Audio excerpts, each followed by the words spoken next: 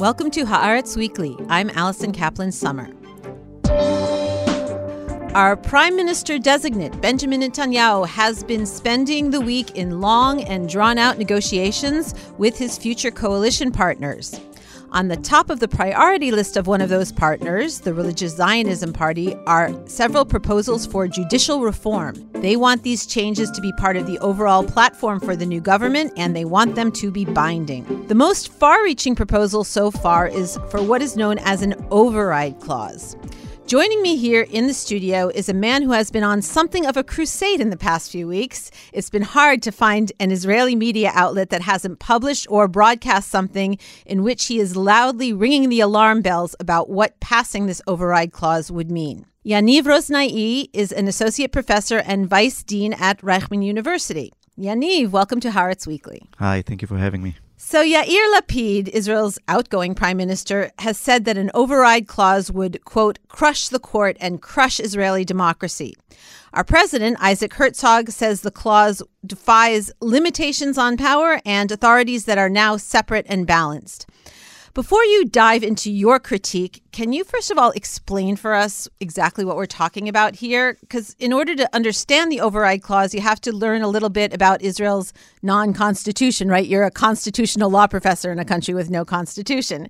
Can you explain why Israel has no constitution and what exactly we have in its place? Exactly. So Israel doesn't have a formal, rigid document entitled the Constitution, although originally it was supposed to have one.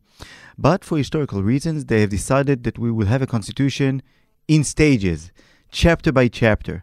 And throughout the years, the Knesset, our parliament, has enacted what we term basic laws. And these basic laws basically function as our constitution because they regulate the relationship between the branches and they protect fundamental rights. And the enactment of these basic laws reached a certain peak in the early and mid-90s with the enactment of two very important basic laws on human rights, human dignity and liberty, and the other basic law, freedom of occupation. And it was somehow complemented by a very important judicial decision in 1995, which we called Mizrahi Bank decision, in which the Supreme Court has decided that these basic laws have a constitutional status, and accordingly, ordinary legislation of the Knesset cannot violate them. And if there is such a violation, then the court can, through its judicial review, invalidate such laws if they are regarded as unconstitutional. So for the, let's say, American audience, we can say our court exercises strong-style judicial review just like the U.S. So this is the current situation. Okay, and it's been controversial since the beginning, right? There have been people accusing it of being too activist, of giving the court too much power, right? Yeah, throughout the years we hear criticism by politicians accusing the court of being too activist, although I must admit that when it comes to invalidating laws, the court has been quite restrained. If we look over the past 25 years, let's say since 1995, the Mizrahi Bank decision, the court has only invalidated 22 provisions of laws for violating the basic laws on human rights. And I think I need to emphasize something here. Even now, the Knesset can still violate rights. It can enact laws that violate rights or infringe fundamental rights. However, what is prohibited is a violation that is disproportionate, excessive, or not for a proper purpose. And when this occurred, and as we've seen only 22 times so far, the court has invalidated such laws as unconstitutional. So just to clarify, make sure I understand what you're saying, the Knesset can pass a regular law, the court can decide that that regular law violates a basic law, and therefore that law is struck down, invalidated, and there's no recourse for the Knesset, right? Exactly. Just as for the latter, I'm not sure there is no recourse for the Knesset because our basic laws, unlike the U.S. Constitution, are not rigid. They are not entrenched. So basically, the Knesset can still amend a basic law or enact a new basic law with an simple majority of, let's say, 11 to 10. An ordinary majority can abolish basic law human dignity. 2 versus 1 can do it in a day. So we have quite a peculiar and bizarre constitutional system which exercise US strong-style judicial review, but our parliament acts more like the UK parliament, British parliament, where there is no rigid constitution. The override clause. What is it, and how would it change or disrupt the process that you just described? So the override clause is basically a mechanism that is supposed to allow the Knesset to enact a law even if it is unconstitutional. Either we think it is unconstitutional before a judicial decision, or even after a court said that such a law is unconstitutional, the Knesset would still be able to re-enact it through this override mechanism. In other words, we are overriding the constitutional limits that are imposed upon the Knesset. That's the very idea. And what is now being proposed is that a majority of the coalition, 61 Knesset members out of 120, will be able to enact such laws that would override the basic laws on human rights. So the basic idea is to give the majority in the Knesset basically absolute powers to enact any law whatsoever, regardless of how violative it is of fundamental rights, even the most basic rights, because our basic law, human dignity, is actually Israel's Bill of Rights. It protects the right to life, to dignity, to equality, to privacy, to liberty. So that is why I see it as a very risky thing. Everyone's talking about the 61 votes, but do you think an override clause would be somehow less terrible if it required a larger majority in the Knesset? So some academics object the override in its totality. They don't accept the idea that a majority, regardless of the number, be it even 80 or 90 Knesset members, would be allowed to infringe upon the rights of the minorities. I think that as a principal idea, I agree with them. However, we live in a messy reality in Israel, and we have to somehow compromise. And if the Knesset will push forward a basic law of legislation, a part of our constitution that is now missing, a basic law that would regulate actually the relationship between the judiciary and the political branches, and would once and for all entrench the authority of the court to invalidate laws, then if the price to pay is an override, I think it is something worth thinking about. However, the design of the override is crucial. And here the numbers of the majority is one element, but an important one, because 61 is a majority that every coalition has. Nothing special is required. And if the coalition imposes its will through coalition discipline, this basically means that the leadership of the coalition, and again, this is not 61, it's perhaps 5 or 6 politicians, will be able to basically impose their will upon the entire Knesset, even to enact unconstitutional laws. Now, if we raise the threshold to something that is much higher, assuming, let's say, something around 70 or 80, or even include a component of the opposition, then it would be not impossible, but still more difficult for the coalition to enact such unconstitutional laws.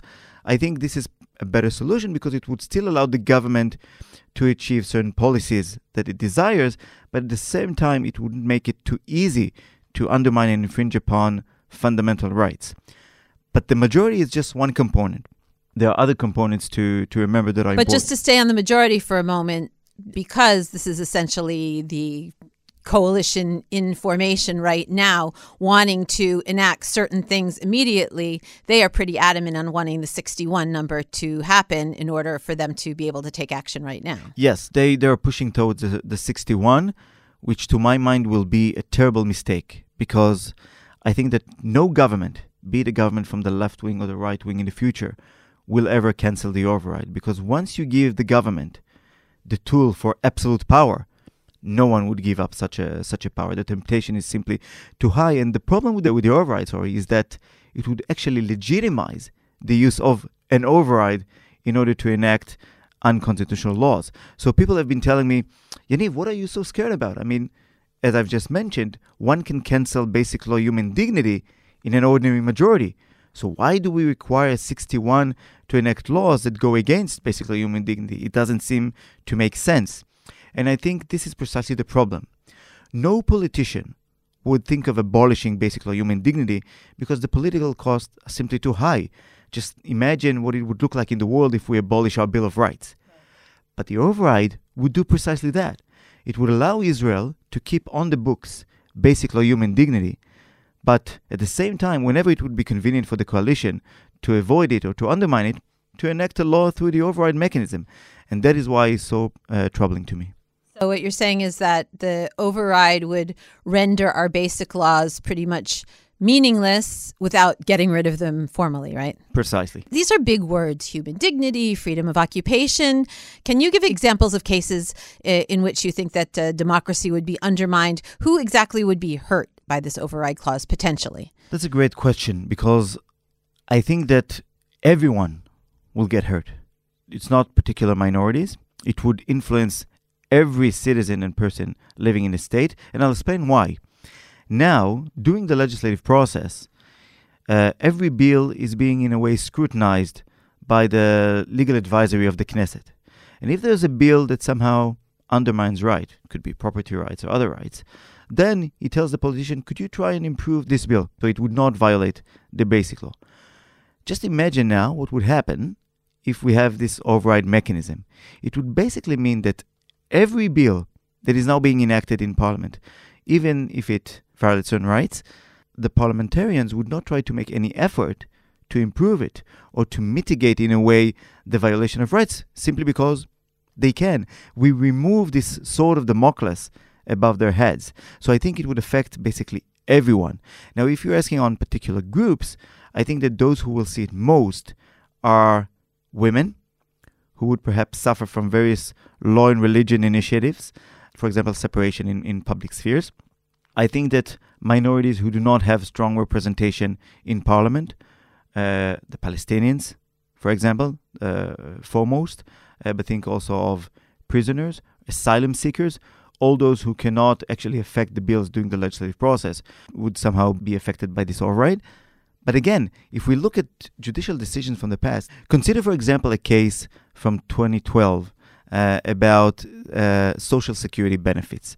The High Court of Justice says you as the security services cannot take away benefits for people who have vehicles, because this was the law. Once you have a vehicle, you're not entitled to certain benefits. Because you're too wealthy. Exactly, you're too wealthy. And the court said, no, this violates human dignity in a disproportionate manner. If you think someone is wealthy, just check his bank accounts, etc. You don't need to take away these kind of benefits. So this is just one minor example, but this example shows how this could influence each and every person, and especially those who are in need. Some say that an override clause would turn Israel into one of the weakest democracies in the world. Is that an exaggeration, or do you think it's true? I think it's very much true, and I'll explain why. Israel is quite unique. And if you look around the world, many democracies have various mechanisms for diffusing governmental powers. Think, for example, of presidential systems, where the president has veto power, or federal system, where there are some vertical separation of powers mechanisms, right, between the states and the federal system.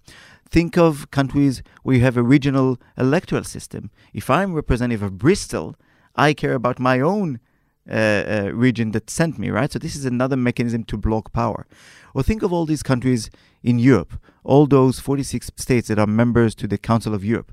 All of them are bound by the European Convention on Human Rights, and they are bound by the decisions of the European Court of Human Rights, not to mention all those members to the EU. Israel is the only country in the world without any of these mechanisms, and I failed to mention 2 houses in parliament. So we have 1 house in parliament that is controlled by a few politicians. So if you have an homogeneous coalition, this basically means that you can do whatever you can, absolute powers. And that is why I think our democracy is more fragile and more vulnerable than other countries. So without a rigid constitution, with our narrow and limited Bill of Rights, without these strong mechanisms of checks and balances, in this context, to enact an override clause, I think this would be a disaster. So people who say, look, Canada has an override clause, that's not so bad, you would say that the entire system has more checks and balances in it, and therefore the override clause is less damaging than it would be in Israel? Exactly. I don't think we need to copy other countries and just take one component without looking at the entire system. Canada is a federal system with an extremely rigid constitution and a Bill of Rights. Actually, the reason the override clause or mechanism was enacted in Canada was precisely to convince the provinces to adopt a Bill of Rights, a Charter of Rights. Now, if they would tell me, you know what, let's have an override, but first let's complete our Bill of Rights and enact a normal Bill of Rights like other countries, that's a different story. You take that deal? Well, it depends on how we design the override. But again, in Canada, even when you have the override, it has never been used on the federal level. And even that override does not apply on all rights. Certain fundamental political rights, for example, gender equality, are out of the package, so you cannot override them. So if we say, you know what, let's adopt an override clause that would not allow the parliament to override every fundamental right, and also we make sure that the majority is high enough, so it would not be too easy for any coalition to do that, and moreover, that the override would only be after a judicial decision, not preemptively in advance, only after the politicians have read a reasoned judgment of the court, and maybe they will be convinced. Maybe we'll say, oh, let's change this and this provision. If that is the design, then it is something that we can think about. It would not be the end of democracy. But this has to be part of a larger deal to complete basic law legislation, perhaps to complete our Bill of Rights, and then we can say, okay, let's complete all this, and then we can allow the parliament to have the final say in this constitutional dialogue. And what are the odds of that happening? Unfortunately, as it seems now, quite low, because the current coalition wants absolute power without giving something in return.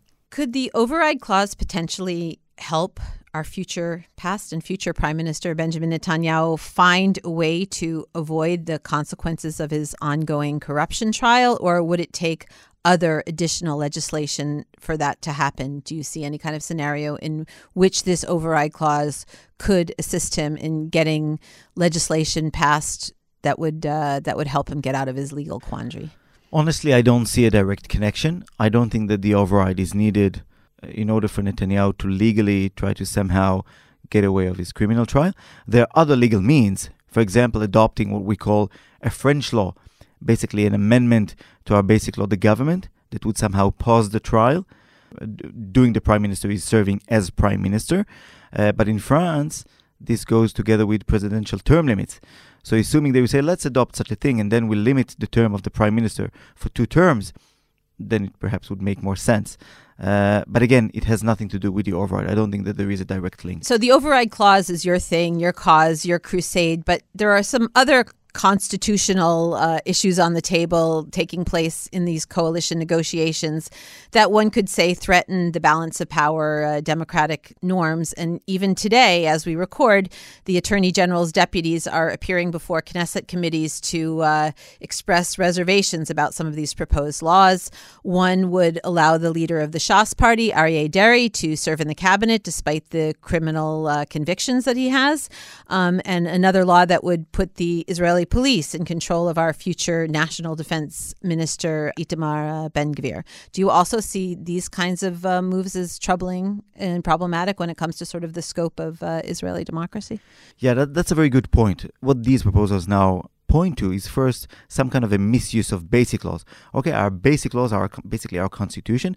They prevent appointing Deri as a minister. So what we do, we would simply amend quite easily, even before the government is established. We will amend that basic law to allow the appointment. This is a very personal law, but this is part of Israeli constitutional order. We've seen, in the past 10 years, Israeli basic laws have been amended more times than the U.S. Constitution in its entire history, and many of these amendments occurred for narrow political interests. So this abuse or misuse of basic laws is something that we see quite a lot, and it's risky.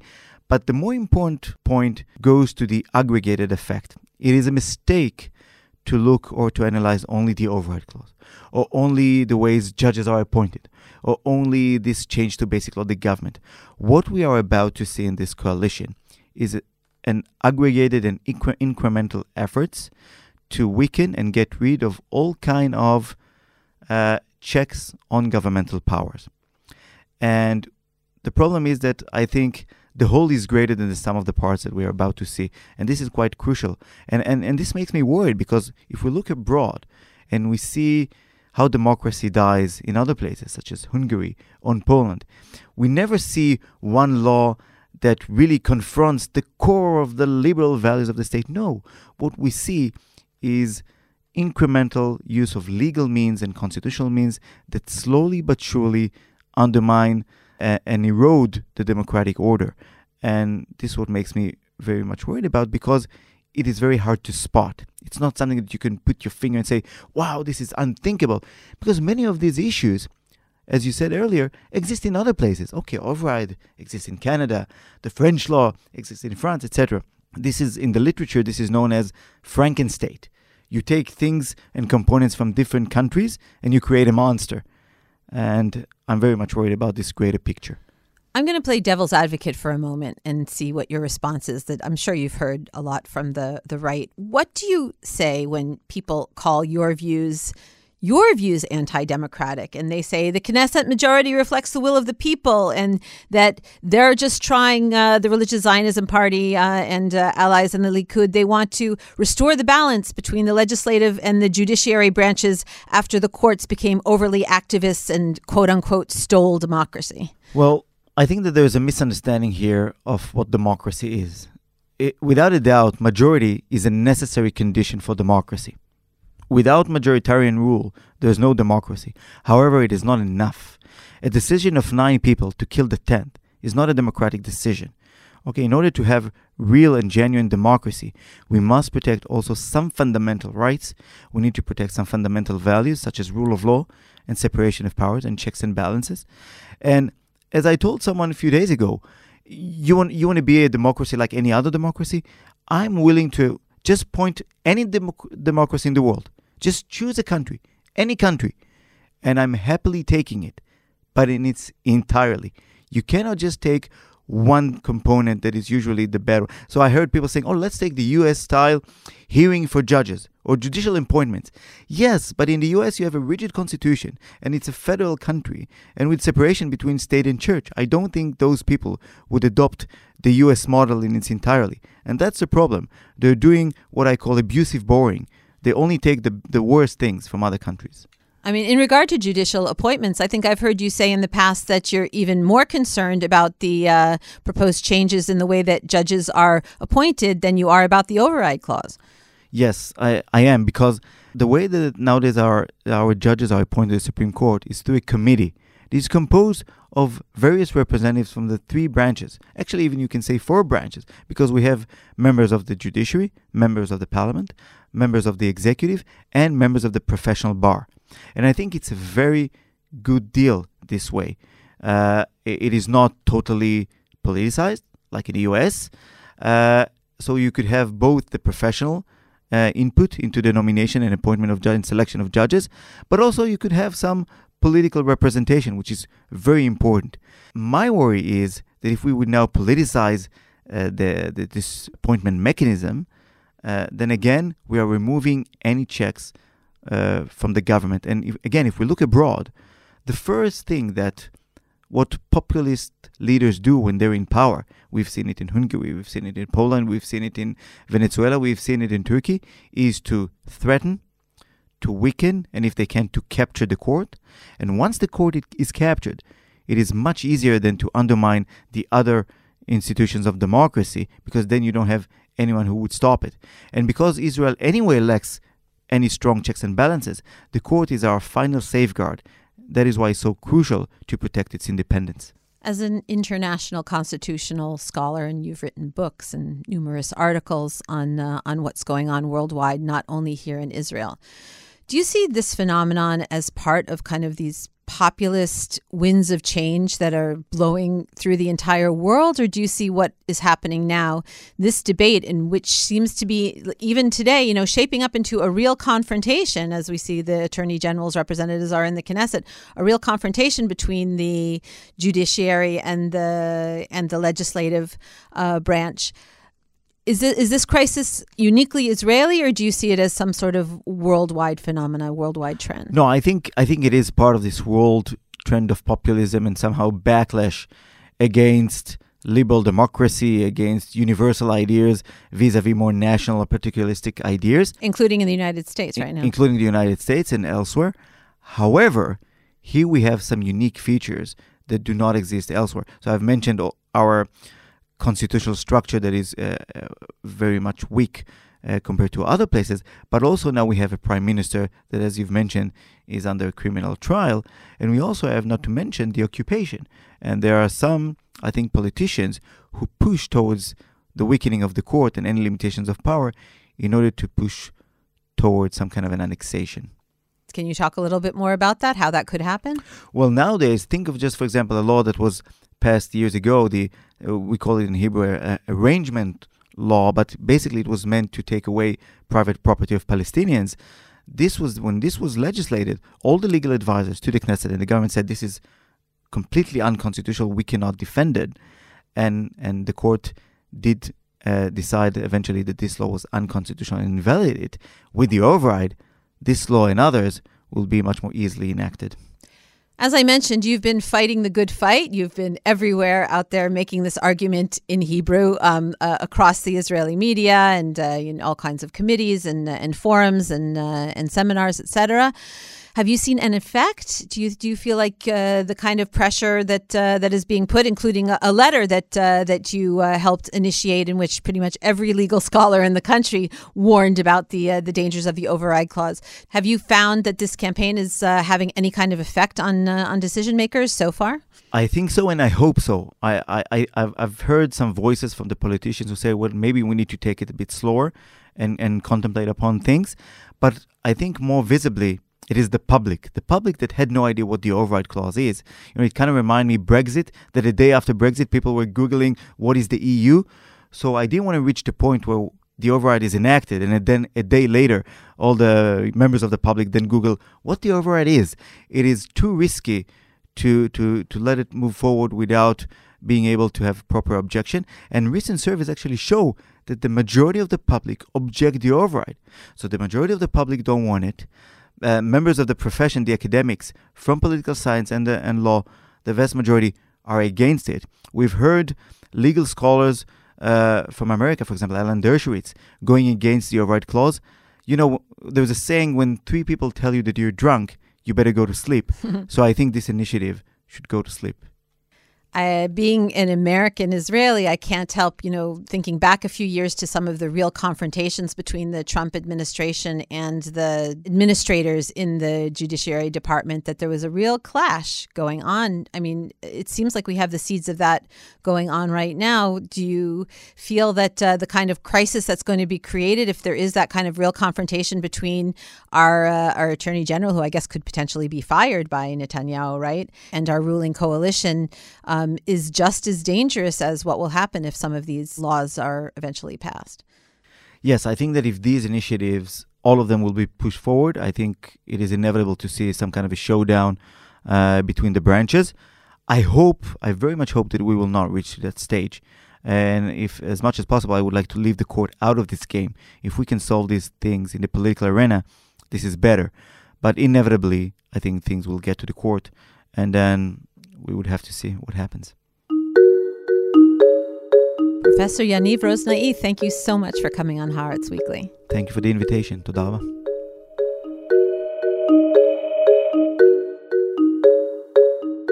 And that wraps things up for Haaretz Weekly. Thank you to my producer, Amir Factor, and to my editor, Shani Aviram. I'm Alison Kaplan-Sommer. Until next time, shalom from Tel Aviv.